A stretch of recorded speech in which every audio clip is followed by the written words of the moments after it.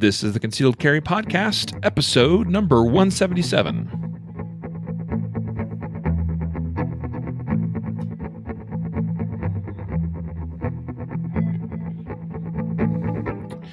And welcome to the Concealed Carry Podcast, part of the ConcealedCarry.com network. I am your host, Riley Bowman, and today I have with me Matthew Marister. Good afternoon, Mr. Bowman. How are you? I'm well, thanks. It's been too long since we've had you on. Yeah, I forgot how to set up my microphone and do all that stuff. You had to relearn me. Well, we're glad to have you. So, folks, welcome to today's episode. Today's episode is jam-packed with tons of news stories. There was just too much. We couldn't whittle it down. We're going to go through it as quick as we can, but I suspect we might be... It's definitely going to be an hour-long episode. It's always an hour long with us. Probably longer. But, so I hope you're okay on time. I'm here for the long haul, Riley. Okay. Today is our usual news episode, like I said. But first, it is brought to you today by Guardian Nation. And I want you to know, Matthew, I'm sitting here recording today's episode, and I'm cracking open... Here, listen to this. Oh, geez. What was that? You huffing gas or something? Yeah, I know this is silly, right? Okay, here we go.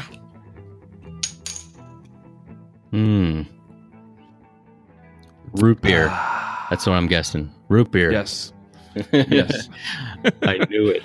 Henry Weinhard's, one of my favorite root beers. Pretty sweet, but there's something about the aftertaste that just I always want to come back for more. But what I was doing is I was cracking that open with my Griffin tool pry bar that is got the Guardian Nation logo on it. That we just shipped this thing out in the last Guardian Nation box, and it's just a simple little pry tool. It has a couple other little tools built into it. There's definitely nicer pry bars out there, but this is a fun little thing that we just kind of threw in last minute into the Guardian Nation box, and I think people are going to really enjoy. So it's got a little bottle opener. Like I said, it's got the pry bar, which I have already used, by the way. This thing is perfect. If you have a AR-15 where the that rear pin, that you punch out to open up the receiver, sometimes if you got one that's pretty sticky, this pry bar is perfect for just getting in there and getting that out a little bit further so you can easily open up your AR. So anyway, this is just one of the many benefits of being a Guardian Nation member. And so I hope you go check it out today, guardiannation.com. Find out today how you can be a part of the nation and qualify for next quarter's box that'll be loaded with other awesome, great gear. So there you go. And we're thankful to have Guardian Nation, which sponsors and makes this podcast possible. Now, being a Monday episode, we have a training tip for you. Matthew, why don't you tell us, what are we going to talk about for a training tip? We are going to talk about the very controversial topic of conducting press checks. Ooh, controversy. I love it. Yes. So tell me about a press check.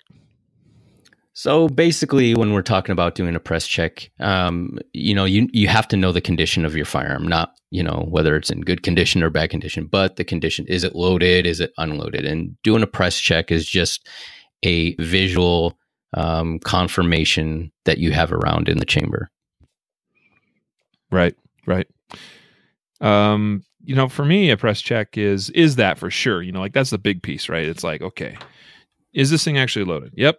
I got a round in there. Awesome. Ready to rock and roll. But I'm also taking that opportunity to double check my magazine, double check, look the firearm over when I'm done completing the press check. Is it still in battery? Has it gone back into battery?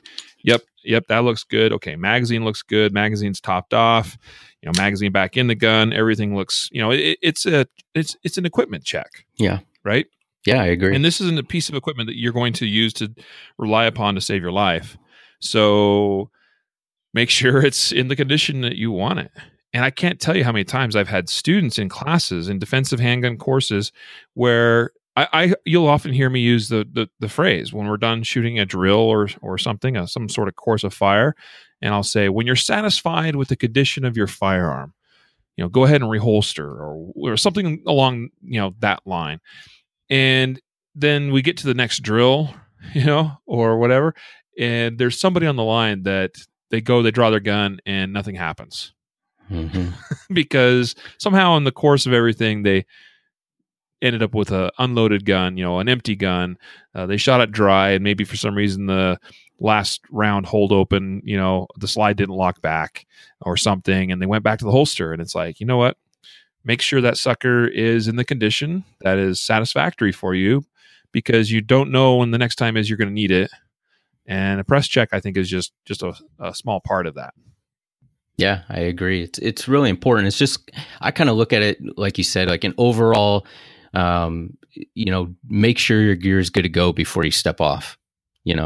I think it's important. I didn't realize until looking over the internet, and you kind of pointed it out to me as well, is how many people are anti press check or think or it's become an issue. I don't know why it's become an issue. Right. It's funny because you mentioned the words press check, and you just open up a whole can of butt hurt, and everyone starts dumping on you. Oh, what do you mean you press check? You got to check your weapon. I know the condition of my gun all the time. My gun's always loaded. Right. And that's something else. That's something else you always hear. Or why not just use the loaded chamber indicator? Yeah. Well, I do what suits you. Some of us, I guess, old timers, although I'm not that old, but I was brought up that way. You do an equipment check before you stick it in a holster, before you go out for the day, before you go on a shift, or whatever it is that you do. And it doesn't even take any effort, especially the more you do this and practice it. Like I've just done like 10 press checks in the time we've been talking about this. It's not that big a deal. Oh, wow. I see brass. Awesome. And yeah, I know I'm actually using a SIG P320. And there's a little opening, at the back of the chamber here.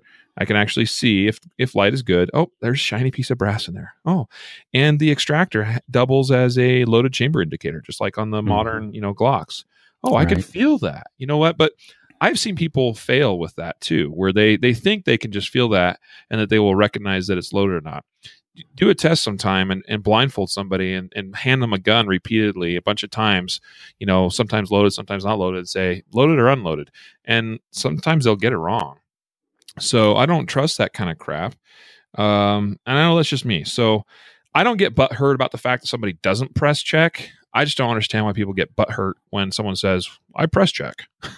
Yeah. I mean, if there was maybe I'm naive or I'm not hip or something, but I can't think of any legitimate drawback of doing a press check.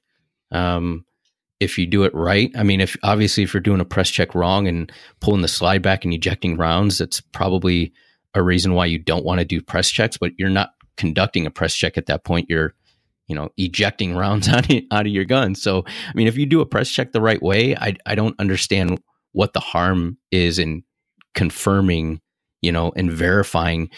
Yeah, I know you keep your gun loaded all the time, but what's wrong with confirming before you step out of the house? Or, I don't know. I don't see any harm in it. Yep. Yeah, so true. I know one thing that some guys will say is, well, you run the risk that your gun won't be in battery. Okay. You know what? Part of an equipment check is, and this is how I do a press check, Matthew. I pick up the gun, whether it came out of my safe or maybe it's coming out of the holster, for whatever reason, I don't know. But I pick up the gun, right? And the first thing I do is remove the magazine, because I take a little attention off the slide and everything too, right? So it makes doing the press check a little bit easier. All right, so magazine out, and then I grasp over the top of the forward part of the slide. On the 320, it's really easy. It's got those forward serrations. Even on my Glock though, where I don't have, it's a factory Glock, so it doesn't have any slide serrations on the front of the slide. I mean, they do have a model now, I guess, they came out with earlier this year with that. Man, they look ugly, but whatever. So, but even with a Glock, I've done this enough, and I think a person can develop the strength or muscle memory or whatever it is, because it just becomes easy to do. I think where I just grip tightly, come back about a quarter of an inch, maybe a half inch, see brass. Yep, looks good. And usually when I release it, it goes all the way forward. Now, occasionally I have had a slide hang up.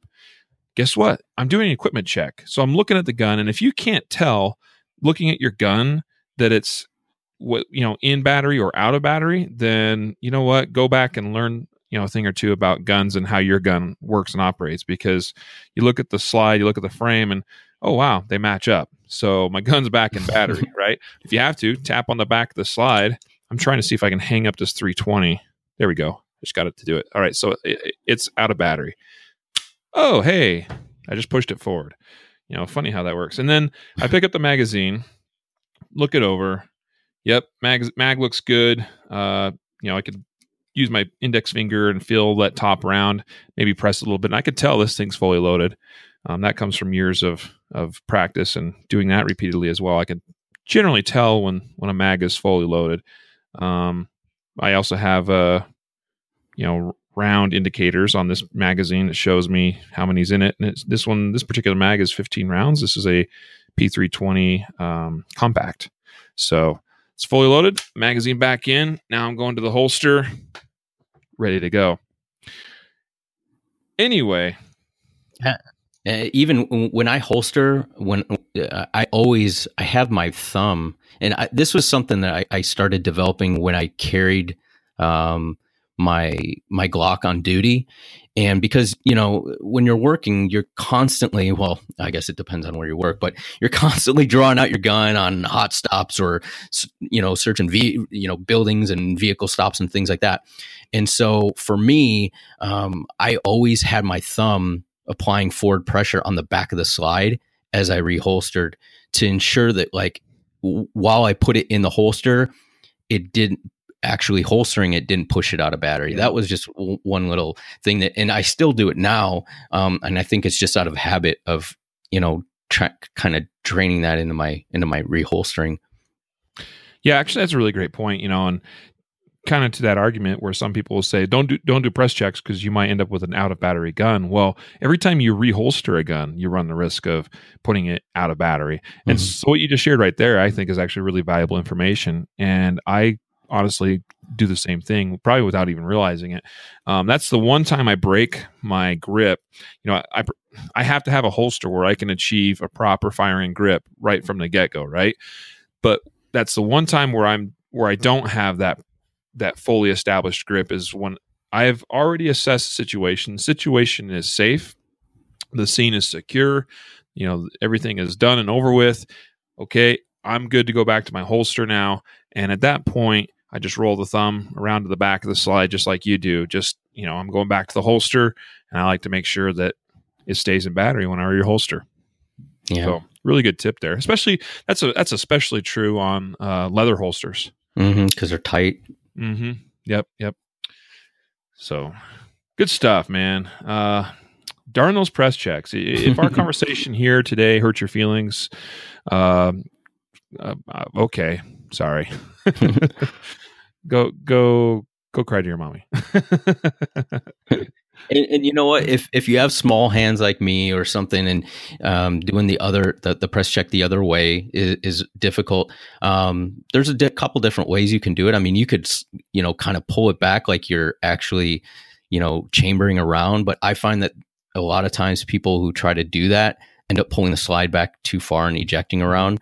I find for me it helps when I just kind of the same way you kind of pull the slide back a little when you're going to take down your firearm to clean it, with that A-OK, make your hand like an A-OK sign with the circle and wrap that around the back of the slide, just behind the beaver tail, and just kind of squeeze and pull it back. And it normally, I can pull it back a quarter of an inch or half an inch or whatever, so I can see brass, and I can even get my finger up in there and feel if it was like low light or something. I could feel around in there. Yep. So I find that that's pretty simple to do. And plus if you use that technique to take your gun down, it's the same movement. So, it's nothing, you don't have to learn anything new. Well, I should say it's the same movement for guys like you that own Glocks. Right. Okay. I think Glock is pretty unique in that having to do that. There's probably a couple of other models out there that do something similar, but the my 320, the takedown, you lock it all the way back to the rear, right, and then you rotate the lever. I think that's true on XDs. It's true on a lot of the modern striker firearms. Right. But no. Well, CZs, you kind of have to pull it back to. Oh, sure. Sure. Yeah. So. Yep. No, I definitely get what you're saying there. That actually makes a lot of sense. And I've done it that way too before. In fact, I've been doing it here while we've been talking, where you just, like you said, you kind of put the thumb underneath the beaver tail of the pistol, reach your index finger. Maybe I actually find it's a little bit easier for me. I'll use my index and my middle finger. So 2 fingers on the top. Hook it on the rear sight and just squeeze, and it pulls that slide back slightly. Now, you mentioned one other thing that I'm glad you mentioned because I'd forgotten about it a little bit, and that is doing a press check in the dark, where you come back and just far enough that you can reach a finger inside the chamber area there and feel the round as it's sitting there, ready to go into the chamber. So that's a great low light tip as well. As far as using loaded chamber indicators, you know what? Like I said earlier, do whatever the heck suits you. I don't give a crap. Just make sure you know your gun is in the condition that it needs to be for it to actually be useful to you in a dangerous situation. Right. And I think we should qualify a press check is checking to see if if you have a round in the chamber. But if you're going to be picking up a gun that you have no idea what the condition is, you probably shouldn't do a press check. You should be clearing that, if you want to clear the gun, you should be visually and physically checking the chamber to make sure it's empty. So I think it's 2 different things.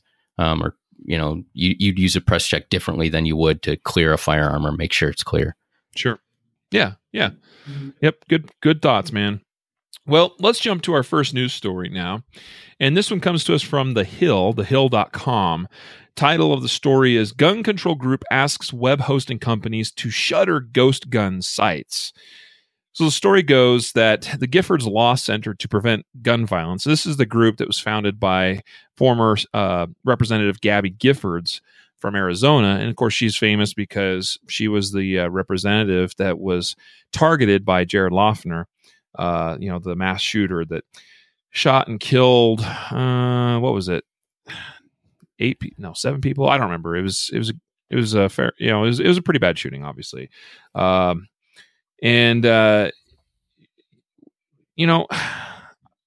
hate to criticize someone, Matthew, that has been shot and has lived to tell about it.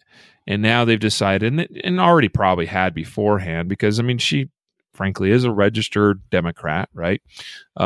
She likely towed the line before and after, for more stricter gun control laws.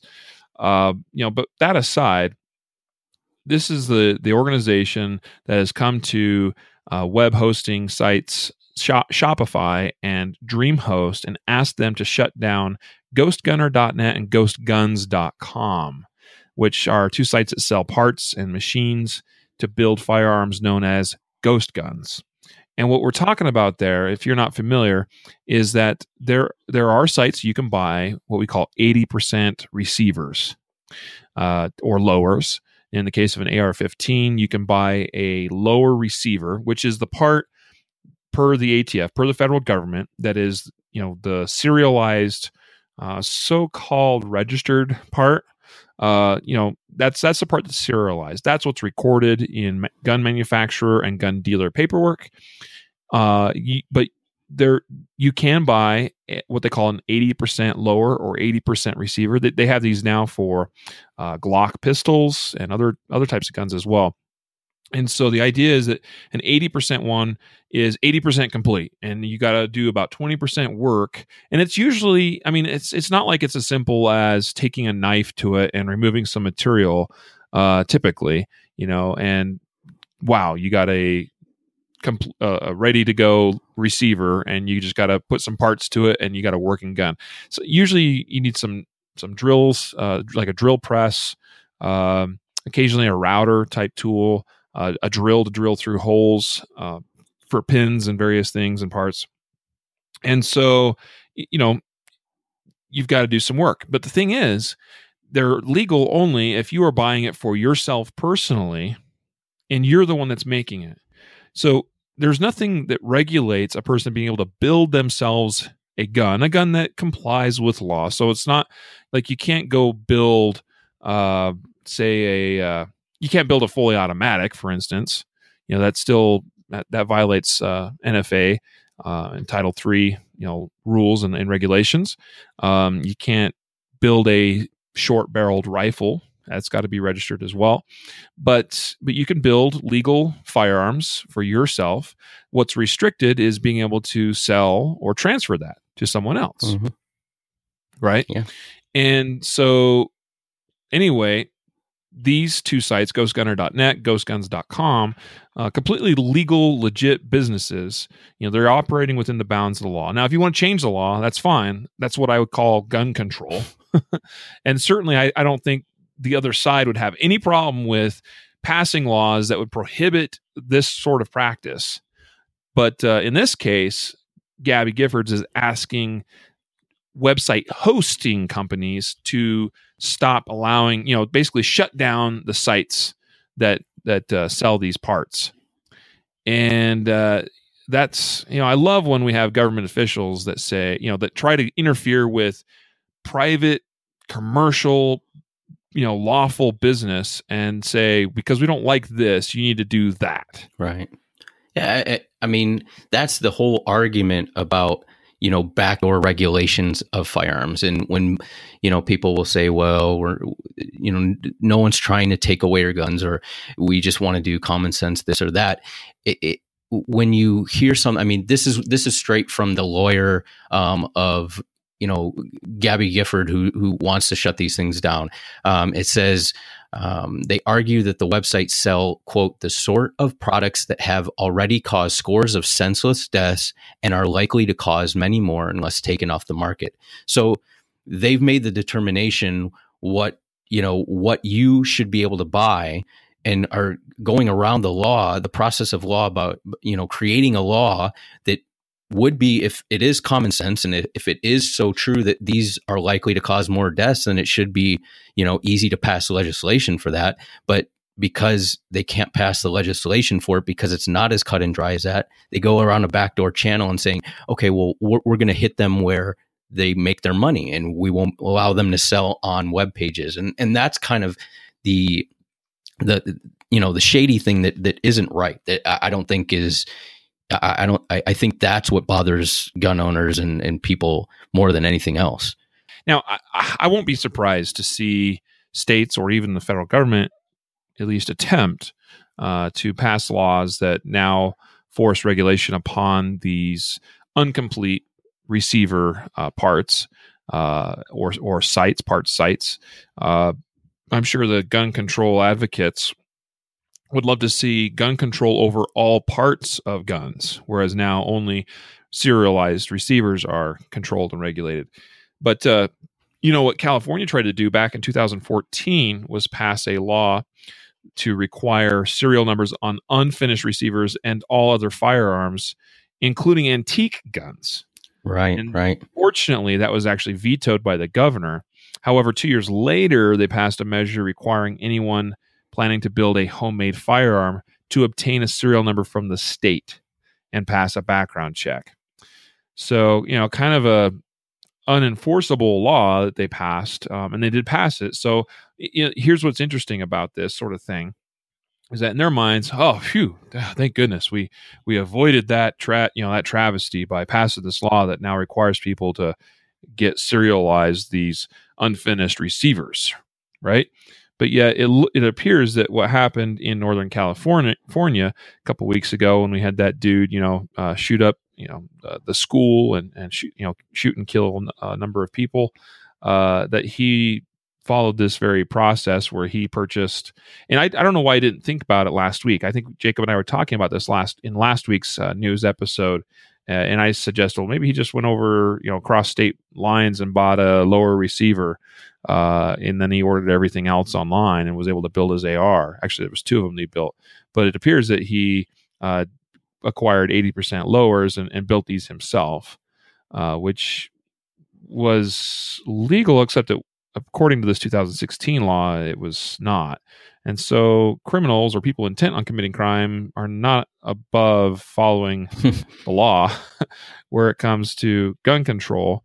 And they're going to acquire guns however, whenever that they're able to, or that they're going to, especially if they're really intent on doing so and intent on causing harm. So, time and time again, we find that gun control does not work in the way that it's sold to us as. It may have, there are certainly gun control measures that have effects, but it's not always the effect that we're going for, or that they say they're trying to achieve. Yeah, I think the argument. There's two different arguments. One is about gun control and what stops mass shootings and things like that, and the other is it legal or is it ethical to go backdoor and have websites stop selling perfectly legal items because you think that they are not safe. Without any sort of checks and balances. I mean, I know there's a slippery slope mentioned all the time and everything, but I mean, if you could do that with guns, why couldn't you do it with any other product and go back and say, we don't want you to sell this, and then the government steps in and says, but you can sell this, but and we're going to be the ones that sell it to you. It muddies the water. We have a free market. And if something's legal, it should be legal to be purchased. And if they want to change the law, change the law, or create a law that makes it, illegal to purchase 80% lowers. But while they're legal, I think you should be able to legally sell them. They're people that make a living off of, that business. And until it's outlawed, they should be able to make a living. Yeah, I completely agree with you, Matthew. So, yeah. Free market. Amen. So next story. And this one is, kind of a similar thread. I mean, we just got done talking about this mass shooting in Northern California a little bit. We also, a little more than a month ago, we had the Las Vegas massacre. And so on guns.com, it's reported that hundreds of Las Vegas massacre victims sue the hotel, that is Mandalay Bay Resort and Casino, and its parent company, which I believe was MGM. Mm-hmm. And then also they've sued the organizers of the Route 91 Harvest Music Festival and the estate of the man who pulled the trigger, Stephen Paddock. So, major lawsuit here, and there's they say there's as many as 450 victims that are included in this large lawsuit. Yeah, I'm frankly, I'm not surprised, because in this day, that's just what people do, right? And certainly I think they have every bit of right to sue the shooter, and we know that he was well-to-do. So by all means, sue his estate, and his estate should pay all these victims. It should pay for their medical costs and bills. It should pay for disruption from work, whatever, counseling, et cetera, et cetera. As for suing the hotel that he shot from, yeah, I'm not surprised that they're doing it, but I don't really understand when people do this. Like, I don't know, Matthew, I'm curious to get your take, but I'm not sure what MGM Grand or Mandalay Bay could have really done. Like, what did they do that caused this man to shoot up this festival, or allow him to shoot up the festival? And then again, the festival organization or organizers, I don't think that they could have really done anything to prevent this. So I'm not sure there's any liability here on these parties. Yeah, well, I saw an interview with the attorney who's filing the claims or the lawsuits, and basically what he was saying is that because Mandalay Bay, the hotel hasn't been forthcoming with a lot of the information, as far as how did Paddock access? Why did he have access to the back elevator, and how did he get all this equipment and ammunition up there, and why weren't like regular protocols as far as apparently standard is, the rooms are supposed to be gone through. You can hang up that do not disturb sign, but if they haven't gone through the room every couple days, they're supposed to, even if the do not disturb signs on there, they're supposed to go in and see what's going on in the room and things like that. So I think what they're trying to do, or from what I gathered from his statement, was that they wanted to see if those protocols were even there, or if they were followed, or, how exactly all these things he was able to, basically sit in there for a week and prep this whole, shooting post or shooting position. And if those, I guess, procedures were followed, maybe they would have stumbled upon this. And then if the problem is there's not a lot of information or credible or conflicting information that's come out. And so, were the security guards, what time did they call it in, and what did they do, and what was a procedure when they actually found out that there was a shooting? And so I think that's what it was. As far as what I saw, the interview, as far as the, Mandalay Bay, as far as the venue itself, I can only guess that they're going to say, there weren't enough exits, or there weren't, I don't know, there wasn't anything in place to help if there was a stage collapse or a fire, or, some sort of other emergency thing. And, had there been some sort of procedure in effect that, as many people wouldn't have been injured. I don't know. But yeah, it's a sad situation all around. Especially when after everything settles and you start trying to point fingers and find out what was done wrong or what could have been done better. It's never an easy conversation, because it's you can't prevent these things. You can't. Yeah, especially this situation, because it is so outside the norm. Okay, so at the bottom of this article, it says, this is quoting the attorney, right? "We want to focus on hotel and venue security, not turn this into a gun rights case." And he said that after suggesting that, they weren't including companies like Slidefire, the manufacturer of bump stocks, in this lawsuit, because, and I find this interesting, because many of his clients support the Second Amendment, and they don't see this as a gun rights issue. They see it as a hotel and venue security issue. I can see things maybe a little bit more from the perspective of, trying to place blame on the hotel itself.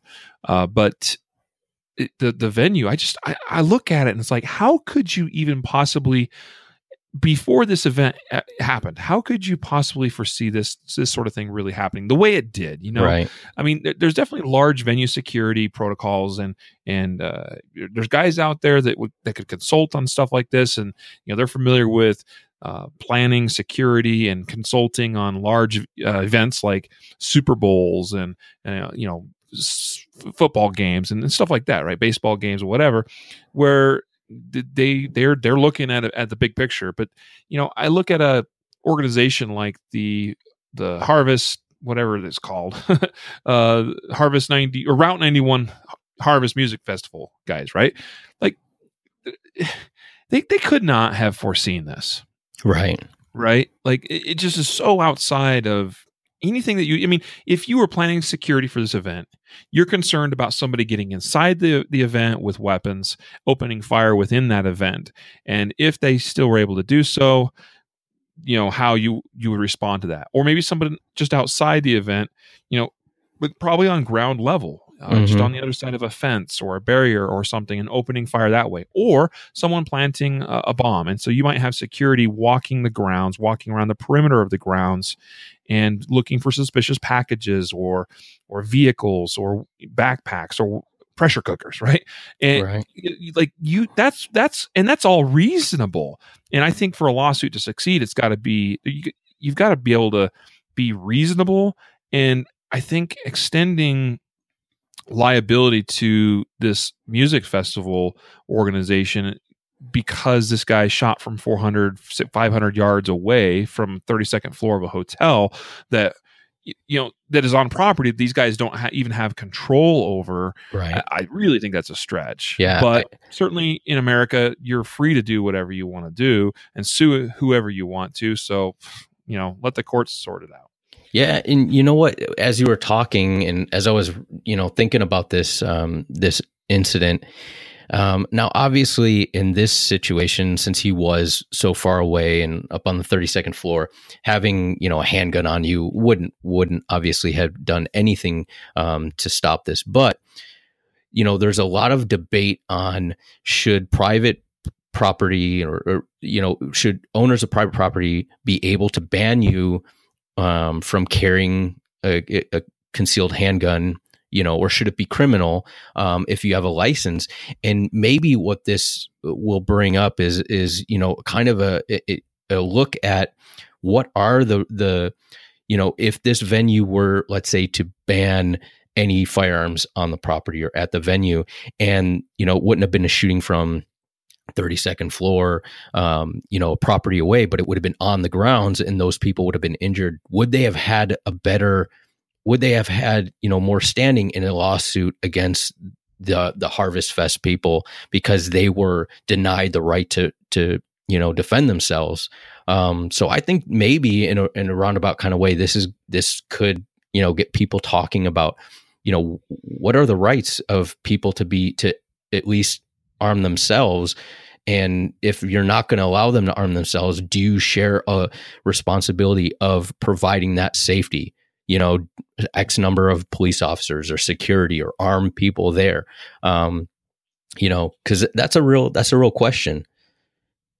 Yeah, I agree with you on that point for sure. What I take away from the Mandalay Bay shooting incident is that we will never look at large events and large event security the same way again. And I've done a lot of thinking about this incident as far as like what could have been done. You could talk all you want about hotel security and that they should have gone into the room every couple of days and inspected it or whatever, which I don't even know. Is that even legal? This is not relevant to what I'm about to suggest, but if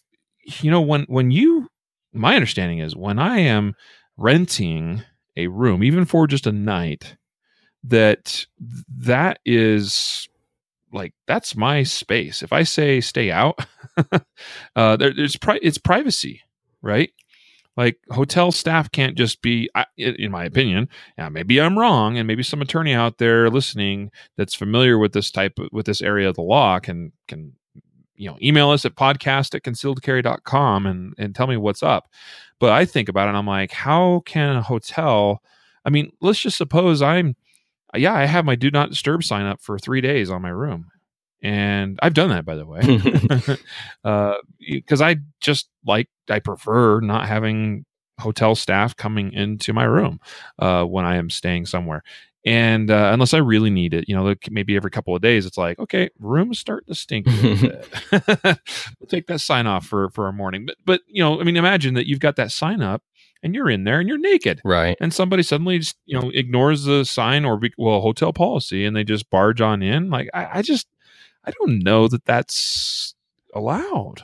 Well, who knows? Yeah, I know we ran into this a lot of times with hotels trying to evict tenants and things like that, either over noise complaints and stuff like that. And they do have the right to evict somebody who's renting a room. You do have certain expectations of privacy in that room, but eventually, the owner of that property can evict you. So basically they could allow the police to go in there and forcibly remove you or something like that. You're talking eviction, which is one thing, right? Like I stopped paying for my room and I refused to leave. Right. But I'm just suggesting like is there a policy with hotels out there or something, or a law that says that they are allowed or that they are required even to ignore a request to not disturb a room? and go in. We have to go in at least once every 2 or 3 days. And even if that's not a law, if that was proposed as a law to prevent another Mandalay Bay, we must pass a law. Right. Because if I was going to shoot up another place like this again, I would just move all my stuff in a day. Right. And which I promise you, in a hotel is not hard to do. And I know some people are freaking out they're like, how did they not notice him taking all this stuff into his room? Are you kidding me? Like, who gives a crap about, I'll tell you what, in a few weeks, I'm going to be staying in a hotel with my family.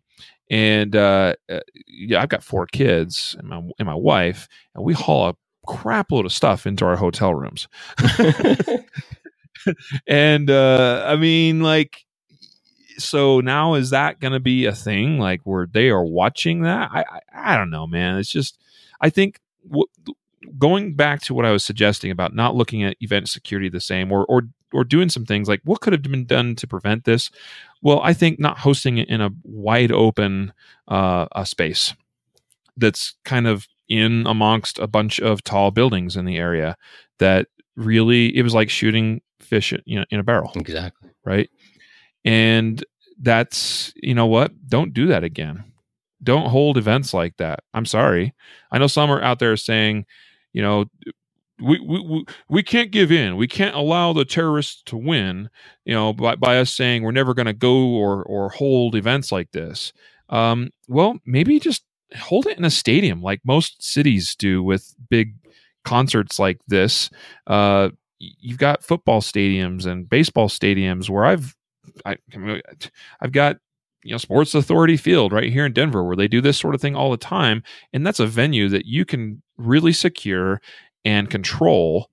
And you can't have somebody shoot down into the stadium from outside the stadium, So there's things that can be done, is what I'm trying to get at, or at least some things I think that has to be considered. What could you do specifically about this situation? I don't mean to be going way out in the weeds on this, but I think you'd have to take the approach similar to if the President of the United States was coming into town, and what the Secret Service would do and local law enforcement would do as far as all the inspections that they would be performing over a period of days as they prepared for the president to come, as they would scout around that entire area. And darn well the Secret Service is looking, well, he's going to be standing here. Who can see that position and from where? And they would be looking, you try to think like all the possibilities and what the worst person in the world how they would think. And well, there's that tall building over there, and somebody could be a sniper up on that building or in a window of that building. And so we've got to be concerned with that. So we might move, this large, stage piece of equipment or something, 20 feet this way, so that it obscures that position. That's what you would have to do, is look at things like that and take steps, or perhaps put a sniper up on a building somewhere that's scouting and looking in all the windows of all these buildings with night vision or infrared equipment, because that's probably what would be required to see into a dark room. It's just, that's a little bit unreasonable. And you talking about concert organizers, festival organizers like this, paying probably millions for a single event, for the type of security and inspections and all that stuff that'd be necessary to put that together and do all that due diligence. And so the easy solution, I think, is hold it in venues where you can control those variables so much better. Yeah. Anyway, sorry. I went way off there, but anyway. Let's move on. Let's really move along now. Next story, ZeroHedge.com reports that the second largest gun maker nears default as Americans buy fewer firearms post-Obama. This is an interesting story because of a story I have coming up here in just a second, but who is the second largest gun maker in America, Matthew? I am going to guess, just because I've read the article, that it's Remington. Oh, yeah. You guessed correctly. So Remington Outdoor, the second largest U.S. gun maker, and I believe the largest is Ruger, in case you're wondering, has suffered a rapid and sharp deterioration in sales and a similar drop in profits since January. Guess what? They're not alone. but some companies are faring better than others, unfortunately. Now, Remington is a publicly owned company, so we can see some of the numbers and things from Remington, and there's all kinds of charts and stuff posted on this site here showing their bond price and all this stuff, right? And so, yeah, that's just what has happened this year. We've seen it in our own business where sales have been it's been weird this year for us as a business. But Remington, when you're that big, you're going to feel it when things take a downturn like they have. And I'm sorry, but I think maybe they did. I don't know. But maybe we should have been looking forward a little bit more and going, gee, I wonder if Trump gets elected instead of Clinton. I wonder what might happen to the gun industry as far as sales go. And I think just about anybody could tell you, it's probably not going to be as awesome as it's been while we've had Obama and others, in office that have been, at times teasing the idea of adding more gun control. So, yeah, I'm sad that this is what it's come to this year, but I don't know what to really say or do. And what we've seen, though, Matthew, I'm sure you saw this last week with holiday sales and everything. I know I did. Is that manufacturers are really discounting firearms and ammunition in an effort to prop up sales. Yeah, exactly. I don't know, Remington. What I think is this stuff's kind of cyclical, and it kind of the pendulum swings one way, then it swings the other way. Remington is probably not unique in having their sales down, but at the same time, I don't think that they've been, at least with their handgun sales or handgun division, I don't think they've really been as unique as or as I want to say competitive as far as coming up with new firearms and really hitting the demographics the way that some of the other companies have. I think Ruger's done a really good job as far as appealing to, trying to get more women shooters and do things like that and coming up with different, Smith & Wesson, they're coming up with different platforms, rifles and ARs and things like that. Remington, it just seems like they haven't had that innovation, and that could possibly also be a reason why their sales are down.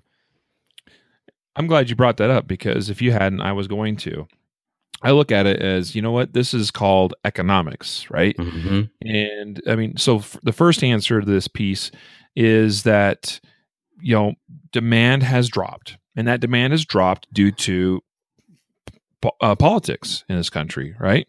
And that's something that has affected everyone in this industry for the most part this year.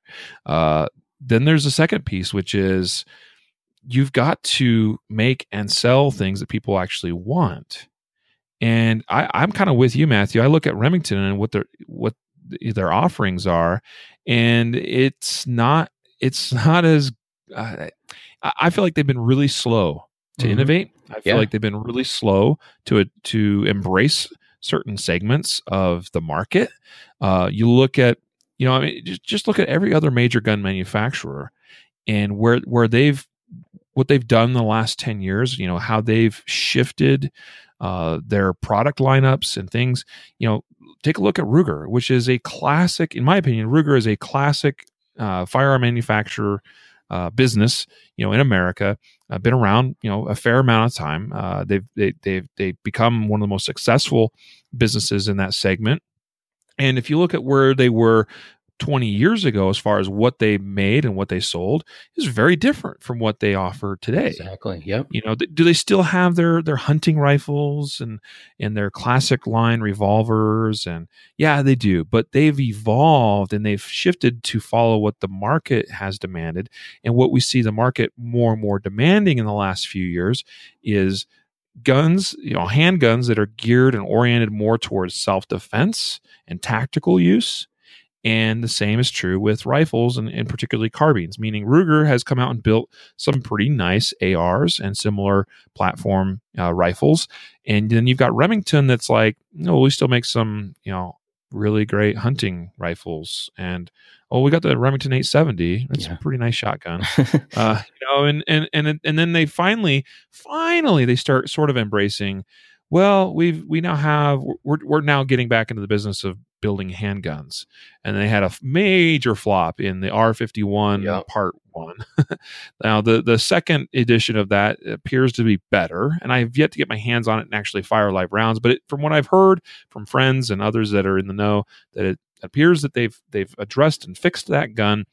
And that gun's kind of a cool gun, I think. If it works, it's pretty interesting, and it's in that right segment. I think it's a concealable, compact, 9mm firearm, semi-automatic. Hey, great, awesome. They've got their little RM380, which is kind of like an LCP size, maybe a touch bigger, 380. Cool, awesome, that's great. But they were so slow getting to that point. And they botched it when they came out too. Yeah. So and now they got the full size 9mm now, which I've looked at and I've held, and you know what? There's some mixed reviews on that. There's some guys that seem to really love it, and some guys that seem to really not like it.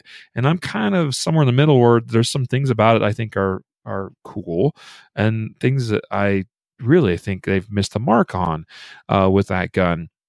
And as part of that, I think, is they went right to let's make the price point on this thing really low, which tells you that their margin on that has got to be really small.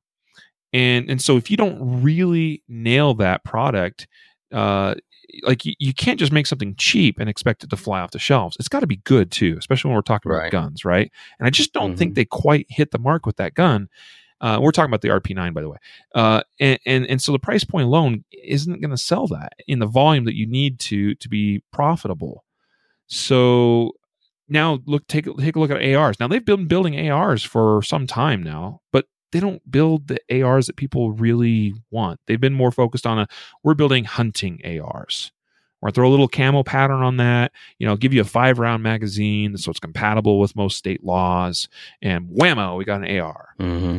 Well, that's fine, but build me a freaking sweet, tactical, self-defense oriented AR. Give me a proper patrol carbine for those law enforcement officers out there that are, maybe they're hunters as well, and they are loyal to the Remington brand. We'll build something for those guys that if their department allows them to choose their own carbine rifle, well, bam, build it. Right. Which Ruger has done, Sig Sauer has done, all these other guys out there have done, and Remington is still stuck in the hunting rifles and shotguns. Yeah, and if that's what you're gonna, if that's your gig and that's what you do well, then don't venture out on these other things, because it ruins your brand.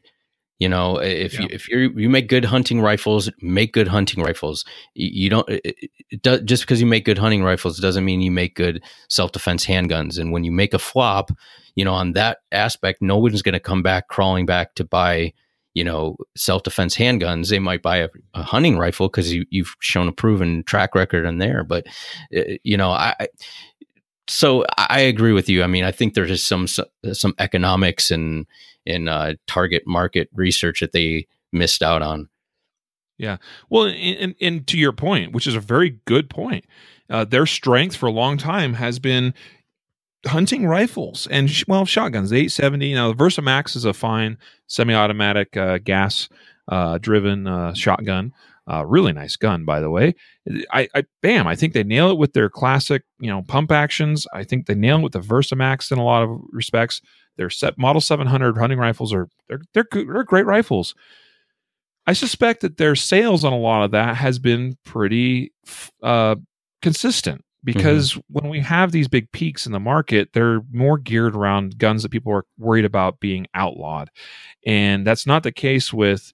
We're not worried about hunting rifles or even shotguns to a large degree. So you know what? They should probably try to innovate in some new way with rifles. Now they've tried to come out. They've got their kind of chassis built. Model 700 rifles now. They've got this Model 700 Magpul edition. It's got a nice Magpul chassis style stock. Hey, that's cool. You know what? Push that even further. And frankly, I think I really do think where they're missing in a big way, and I don't think it'd be hard for them to execute on, would be in the more tactical sphere, meaning like AR type rifles. But anyway, I don't mean to keep beating it. It's just interesting because we see the story, and it prompts me to really dig into the whys and the hows, and Remington's a great case study in that regard, because they are, I think, a great company. They've been around a long time, but just because you're huge and you've been around a long time doesn't mean you're going to be successful. So anyway, next story, and I'm jumping over one here, Matthew. Let's go right to this liberal gun club. Oh, perfect. This video is, I just really got a kick out of this. Yeah.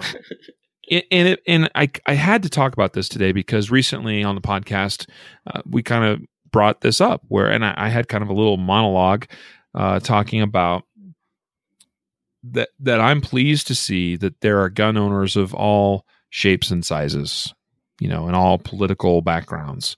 And we seem to be seeing more and more of that. And I think for most people, if they lean to the left politically, but they lean to the right, traditionally, where it comes to the Second Amendment, it's typically a little more focused as of recently around self-defense, because they see, the common sense side of it of, I have a gun to protect myself. It's gone above and beyond, where we were in the 80s or 70s, where the argument was all about, well, the Second Amendment is for, hunting.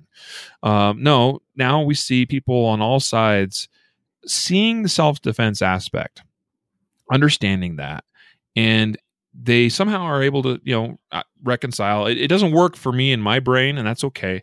But they're somehow able to reconcile being very much pro Second Amendment, but being kind of opposite from most people probably on everything else. And that's cool, because I think the Second Amendment can be the great unifier. Right? Yeah, I think it transcends, I think, politics.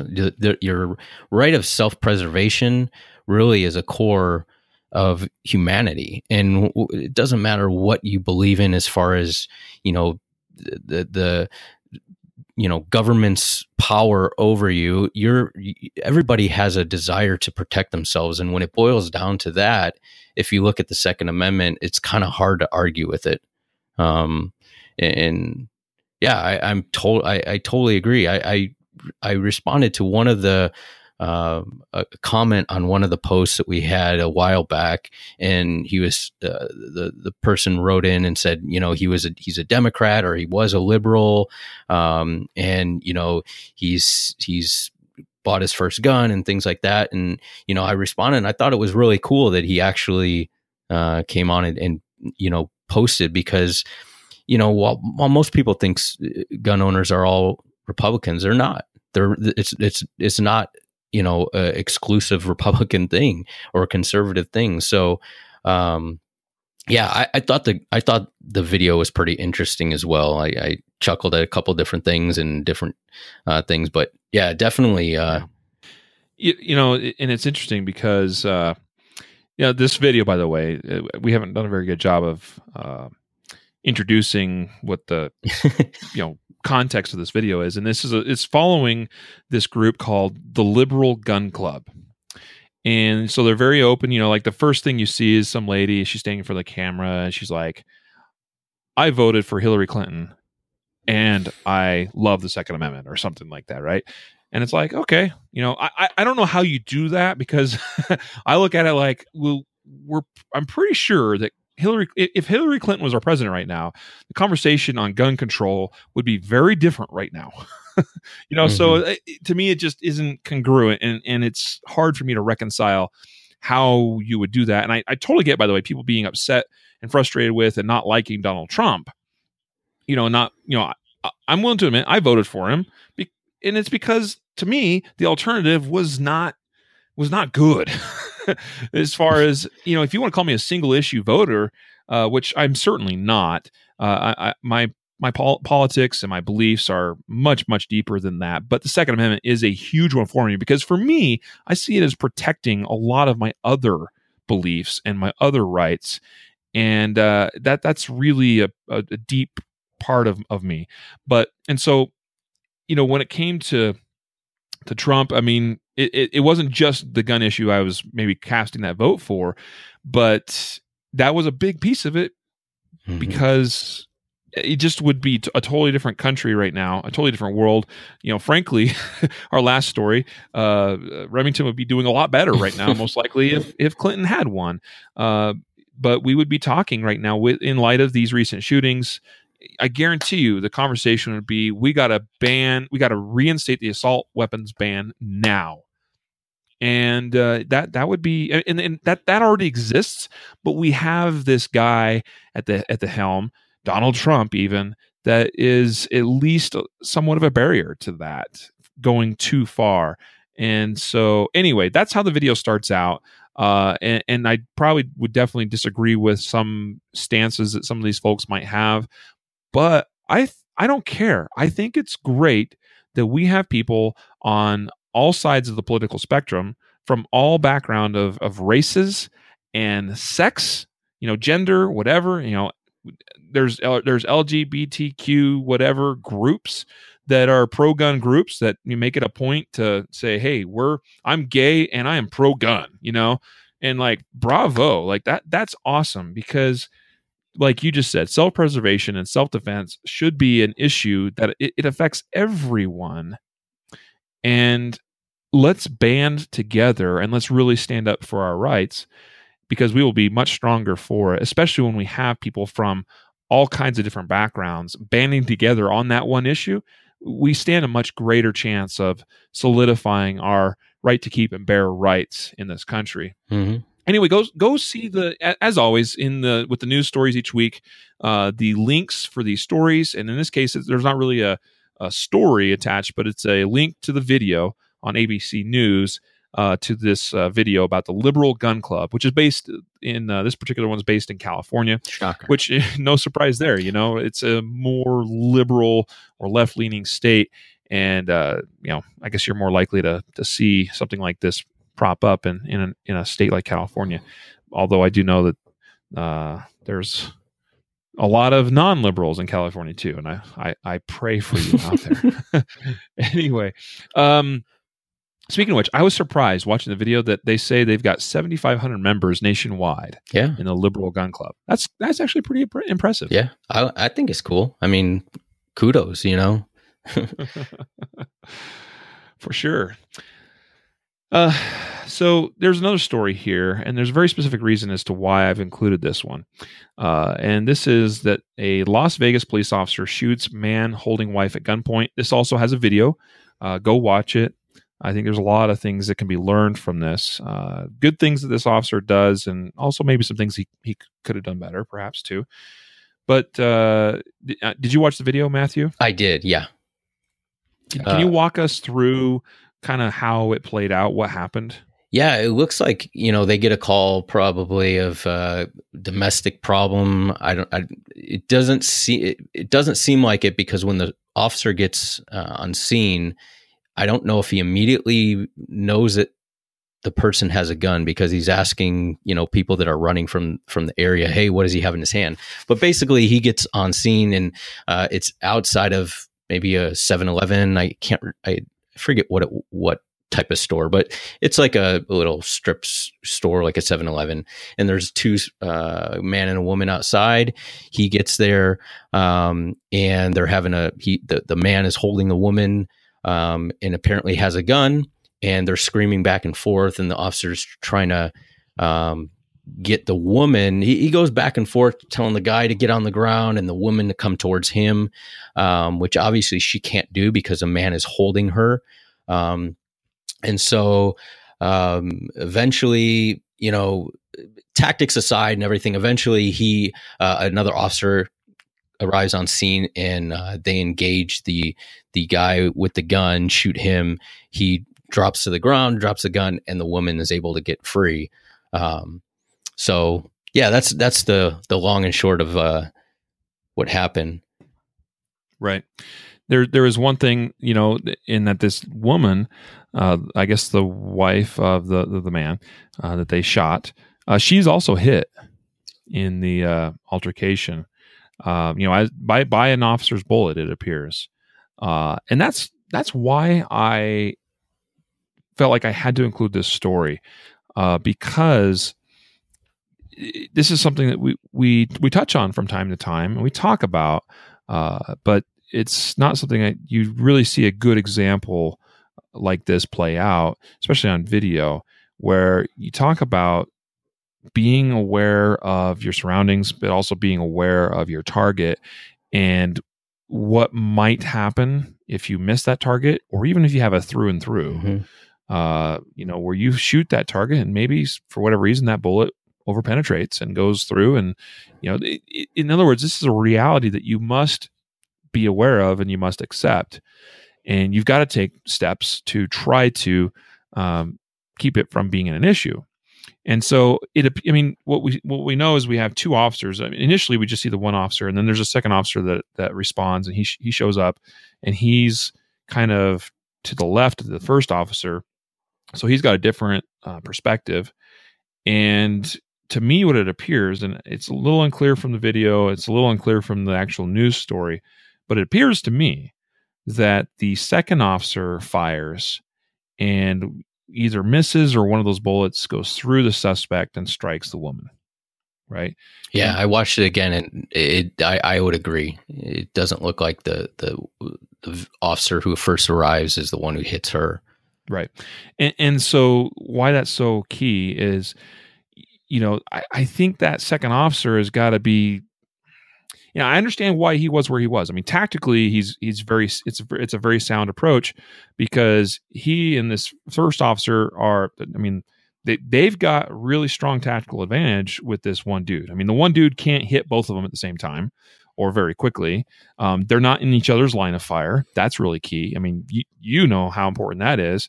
And, anytime you're working with a buddy or working with a partner, officer, yeah. One of you is going to be contacting, the other guy is focused primarily on cover, and not getting in the line of fire with your buddy or anybody else. That's really key. So, I mean, tactically, they're pretty sound here, and there's a vehicle that kind of comes into play. I wonder a little bit about the officer's use of that vehicle as cover. I understand, I think, why the first officer sort of moves away from that, moves to the right. I think he was really concerned about, not having that woman be in the line of fire. But that second officer, it's just something you really got to be thinking about. You got to be analyzing. You got to be aware of that you might consider changing your angles so that you limit the risk that might, be placed upon that innocent bystander. So good example, I think, like I said, to show what can happen when things go wrong. It appears the woman was fine. She did have to be transported to the hospital. I believe she was struck somewhere in her abdomen. That could have been serious, but it appears that, she's going to pull through it. And at the end of the day, she's alive, right, because of the actions of these officers. But just some lessons to be learned. And you know what? One other thing that I think is important, we often, and especially in classes and things like that, I always hear people talk about, well, what if there's a hostage and I have to take there's a hostage situation, I have to take a headshot or something. And I try to tell people that in reality, a hostage situation is not as simple as just, putting up a target and then having something a little bit behind it. And, you're shooting that small target without shooting, the target that's in front. It's not like that, because it's a dynamic situation, and taking a hostage shot with a handgun at any distance is probably much more difficult than the above average person is going to be able to take without injuring that person. Yeah. I mean, or injuring, the person who's being held hostage. It's just such a difficult shot to make.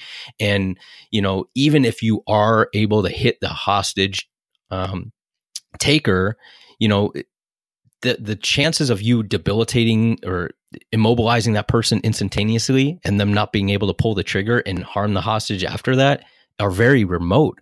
I mean, even with the handgun, you got to get a perfectly placed shot. So, this is the reality of that hostage shot, and it's not as easy as people think. Yeah. And you know what, as I'm looking at the picture, if you notice what they're standing in front of it, I believe it's those refilled propane tanks. Yeah. Oh yeah. I don't know. So that's probably not a great backdrop. I mean, you don't have a choice, but it adds, all these things kind of factor in it. And when you start bringing it all into effect and weighing in on you, it's a lot to, hey, do I take this shot? There's a bunch of propane tanks behind him. There's a hostage. It probably couldn't get any, more difficult to make that shot, but they decided to take the shot. The risk outweighed the reward, I guess, Yep. type thing. So great observations. So we're going to actually take a break right there, and realizing that this episode is as long as it is, we're going to break this up into part 1 and part 2, and part 2 will be released tomorrow. So yeah, cool. That'll be fun, right? Sorry to make some of you 2 wait days with on you. that, but so what we have left, by the way, and so I'm going to leave it here because I think it's a really good place to stop and leave it. We still have 4 justified stories to cover, and all 4 of these occurred within the last week, and they are fantastic stories, and I'm really looking forward to sharing those with you, our listeners. But before that, we have this other story from it's written, it appears on NBCnews.com. Now, I know some of our listeners are going, red flag, red flag, red flag. But this is written by Charles Clymer, who writes, this is the title, I'm an Army veteran and gun owner. The good guy with a gun theory is a myth. And I've got a lot of thoughts about this this story, this article. And by the way, it ties really well in with one of our justified stories as well. And so there's your tease. I hope that you'll come back tomorrow and listen to the conclusion of today's episode. So today will be episode 177, part A, and tomorrow will be 177, part B. But anyway, Army veteran and gun owner says the good guy with a gun theory is a myth. I'm not buying it. And then we've got stories, justified stories like business owner uses AK-47 in exchange of gunfire with burglars. Here's a good one. Auto shop employees credited with taking down accused Rockledge gunman. Teen shot while attempting to rob retired Marine at North Harris County home. And here's another justified story. I thought I was going to die. Shoppers in terror as off-duty officer kills armed man at Lenexa, Kansas, Costco. So seriously, loads of amazing content and stories, justified stories here. So stay tuned till tomorrow for all of that coming your way. But a reminder that today's episode is brought to you by, first, Guardian Nation. And I hope that you'll check out GuardianNation.com. And then today's other sponsor is Pig Lube. And Pig Lube was actually featured as one of our products during our Black Friday sale, which is still going on as of now. This is Monday, November 27th. And tonight at midnight Mountain Time, our Black Friday / Cyber Monday weekend sale comes to an end. So you got just a few hours to get in, get on there on the site. You Guardian Nation members get access to the best prices and discounts. And the Pig Lube, we had a Pig Lube combo kit. That was the first thing that just flew off the shelves, just sold out almost within minutes. So really great stuff. I love Pig Lube. It's my favorite lube now. I use on all my guns. I use on my handguns. I use on my ARs. I use on my shotguns. And it really, really, really works. And so go find check out Pig Lube, concealedcarry.com/Pig Lube. And we have the scented and unscented varieties. The scented has just a hint of a bacon grease smell. So those of you that really love bacon, you're gonna love the scented Pig Lube. But if you're a hunter and you're out hunting and you're concerned about smells and odors that might either scare away game or maybe attract certain game you don't want, like bears, there's an unscented variety as well. So concealedcarry.com/Pig Lube. Go check it out. And so with that, we're going to sign off. Matthew, any last words? Do I get to come back for the next episode? No. All right. I'll see you in another year. Of course. So we'll look forward to chatting with you again in tomorrow's episode. And so a reminder to train right, train often, and train safe so you can fight hard, fight fast, and fight true. Take care, everyone.